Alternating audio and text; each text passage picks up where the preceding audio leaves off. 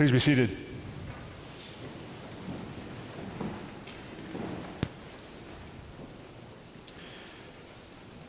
In his book, Mere Christianity, C.S. Lewis observes that the practice of repentance can be very tricky business.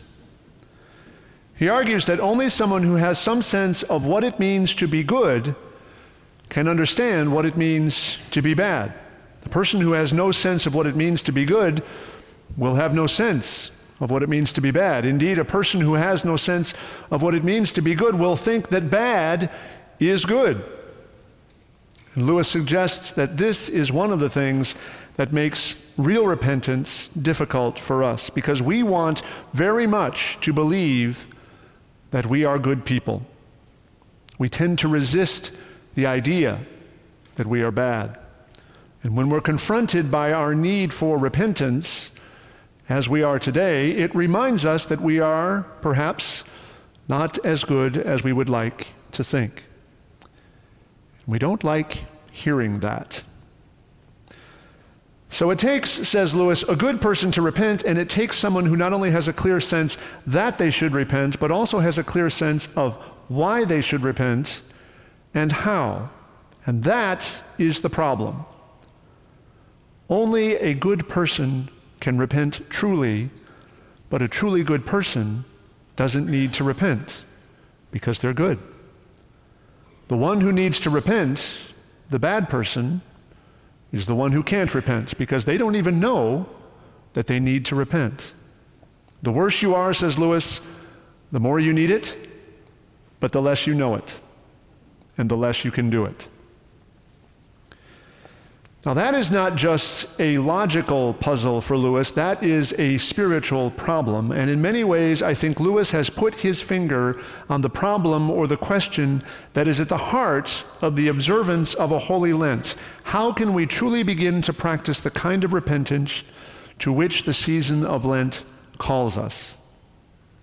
And Lewis, of course, is not the only one to have observed that the exercise of repentance can be tricky business. In our reading from the Gospel of Matthew, Jesus himself makes much the same observation. The things that Jesus has to say about practicing one's piety points us in exactly the same direction that Lewis himself indicates. In fact, Jesus takes us even farther than Lewis does. Because Jesus shows us that even when we are in the midst of practicing our repentance, we can fall into the trap of thinking we're pretty good people after all for being so repentant. Even the occasion for confession can become an opportunity for spiritual pride. Hey, look at me. I'm not so bad after all. This leaves us in quite a fix. We are called to repentance, but we find that it is practically impossible for us to repent in a manner that is not tainted by our own self-serving interests. We find ourselves not far, indeed, from the place that St. Paul found himself when he reflected on his inability to keep the law. I know, said Paul, that nothing good dwells within me, because every time I will to do what is right, I find I do not do it. The good that I want to do is not what I do. The evil I do not want to do, that I know I should not do, that is what I do. I find it to be a law that when I want to do good, evil lies close at hand. For I delight in the law of God, in my inmost self, but I see in my members another law at war with the law of my mind, making me captive to the law of sin and death. Wretched man that I am, who can possibly deliver me? Sounds like we're stuck, right? Lewis, Paul, Jesus all seem to be saying that even when we want to do our best, even when we want to admit that we don't always do our best, despite our strongest efforts, despite our best intentions, we are not able to be the people that we would like to be and that we know we should be. That is exactly where the observance of a Holy Lent begins, with an awareness of our poverty. We cannot rest in the assurance of our own righteousness because we are not righteous people. We cannot rest even in our repentance, because even our acts of repentance can become occasions for self-righteousness. So there we are. Now there is both a short version and a slightly longer version of the answer to that problem. It's the same answer regardless of how much time you spend talking about it. I'm going to give you the short version first. If you forget the long version, remember this one. We find it impossible to be truly good people. Do good anyways. We find it impossible to practice true repentance. Repent anyways. Yes, there will always be an element of hypocrisy to everything we do. Don't worry about it. When we continually strive to do good in the face of our inability to do so, when we continually strive to repent and return to the Lord, despite our inability to do so, we bear witness to the fact that it is God who saves us and not we ourselves. Do good, repent, keep trying. That's the short answer. That answer gets us started. Ultimately, though, we need a little more than that. The short answer is not really very satisfying. We need the long answer. The slightly longer answer begins and ends with the person of Jesus himself. Jesus is the one who shows us what true goodness looks like, and Jesus is the one who shows us what real repentance looks like. And Jesus is also the one who helps us overcome our inability to do what we know is right and to practice repentance the way that he calls us to.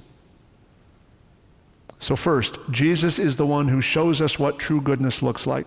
Jesus did, of course, a lot of good things, really great things. He fed hungry people, he cured sick people, he taught people about the kingdom of God. Ultimately, Jesus even gives his life for the sake of the gospel. But it was not any of those things in and of themselves that made Jesus good. You remember the words that Jesus spoke to the one who called him good teacher? Good teacher, what must I do? Jesus responds, why do you call me good? No one is good except God alone. There's something there that gives us a clue to understanding the goodness of Jesus. What makes Jesus the one who shows us what true goodness looks like is the fact that he did not consider his goodness. He did not consider his life his own.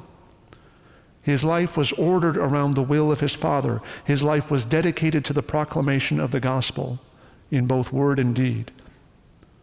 In other words, what Jesus shows us is that a good person is someone who seeks first not their own well-being or their own prerogatives, but someone who seeks first the kingdom of God. Being a good person means giving up your life so that you can find real life, true life, abundant life. Jesus is also the one who shows us what real repentance looks like. And that may sound a little funny because we're used to thinking of Jesus as having been so good that he didn't need to repent. And yet the biblical witness is clear. One of the gifts that Jesus gives to us is that he shows us how to repent. You remember the story of the baptism of Jesus? Jesus comes to John at the Jordan River. John does what? He tries to prevent him from being baptized. And yet Jesus tells John that his own act of repentance is part of the fulfillment of God's promise. The author of the Epistle to the Hebrews picks up on the same theme when he writes that Jesus had to become like us in every respect, even our need for repentance, so that he can serve as our high priest. In his humility, in his identification with us, even in our need for repentance, Jesus shows us what real repentance looks like. And finally, and most important, Jesus is the one who helps us overcome our inability to do what is right and to offer the kind of repentance to which we are called. What we find as we follow him on the path of faith is that the further we go, the more dependent we are on him. If we don't find that to be the case, if we feel as if we're growing in the life of faith, such that we're getting stronger and stronger and we need to rely less and less on Jesus? Don't worry, I got it from here. We're probably on the wrong path. There is never a point at which we can stop leaning on Jesus or when we stop depending on his grace. The further we go, the more we need him. And this is, again, something St. Paul talked about quite a bit. In his letter to the Romans, he wrote that being a disciple of Jesus means far more than just trying to follow his example. Being a disciple of Jesus means being joined to him in his death and in his resurrection. Do you not know, he wrote, do you not know? You've been baptized. Those of you who have been baptized have been joined to Christ in his death. For all intents and purposes, Paul says, if you're baptized, you're dead. But because we have died with him, so we now also live with him, a life we could never attain on our own. In his letter to the Galatians, he writes, "It is no longer I who live, but it is now Christ who lives in me. And the life that I now live in the flesh, I live by faith in the Son of God, who loved me and who gave his life for me." It is the power of God at work in us that enables us to be good people and to practice true repentance. That's the long answer. The good news here is that what all of this means is that fundamentally, Lent is an invitation. Lent is nothing other than an invitation to draw closer to Jesus. From wherever you are, you can draw closer to Jesus, to learn how to depend on him more than we have in the past, so that we can observe the kind of repentance to which he calls us and practice the kind of goodness that he gives to us. Lent ultimately is about more of the faith, more of the hope, more of the love, and more of the life that God gives to us in Jesus. Another way of putting that is to say that Lent is an opportunity to live out the words of St. Francis, who recognized that it is in giving that we receive, it is in pardoning that we are pardoned, and it is in dying that we are born to eternal life. Amen.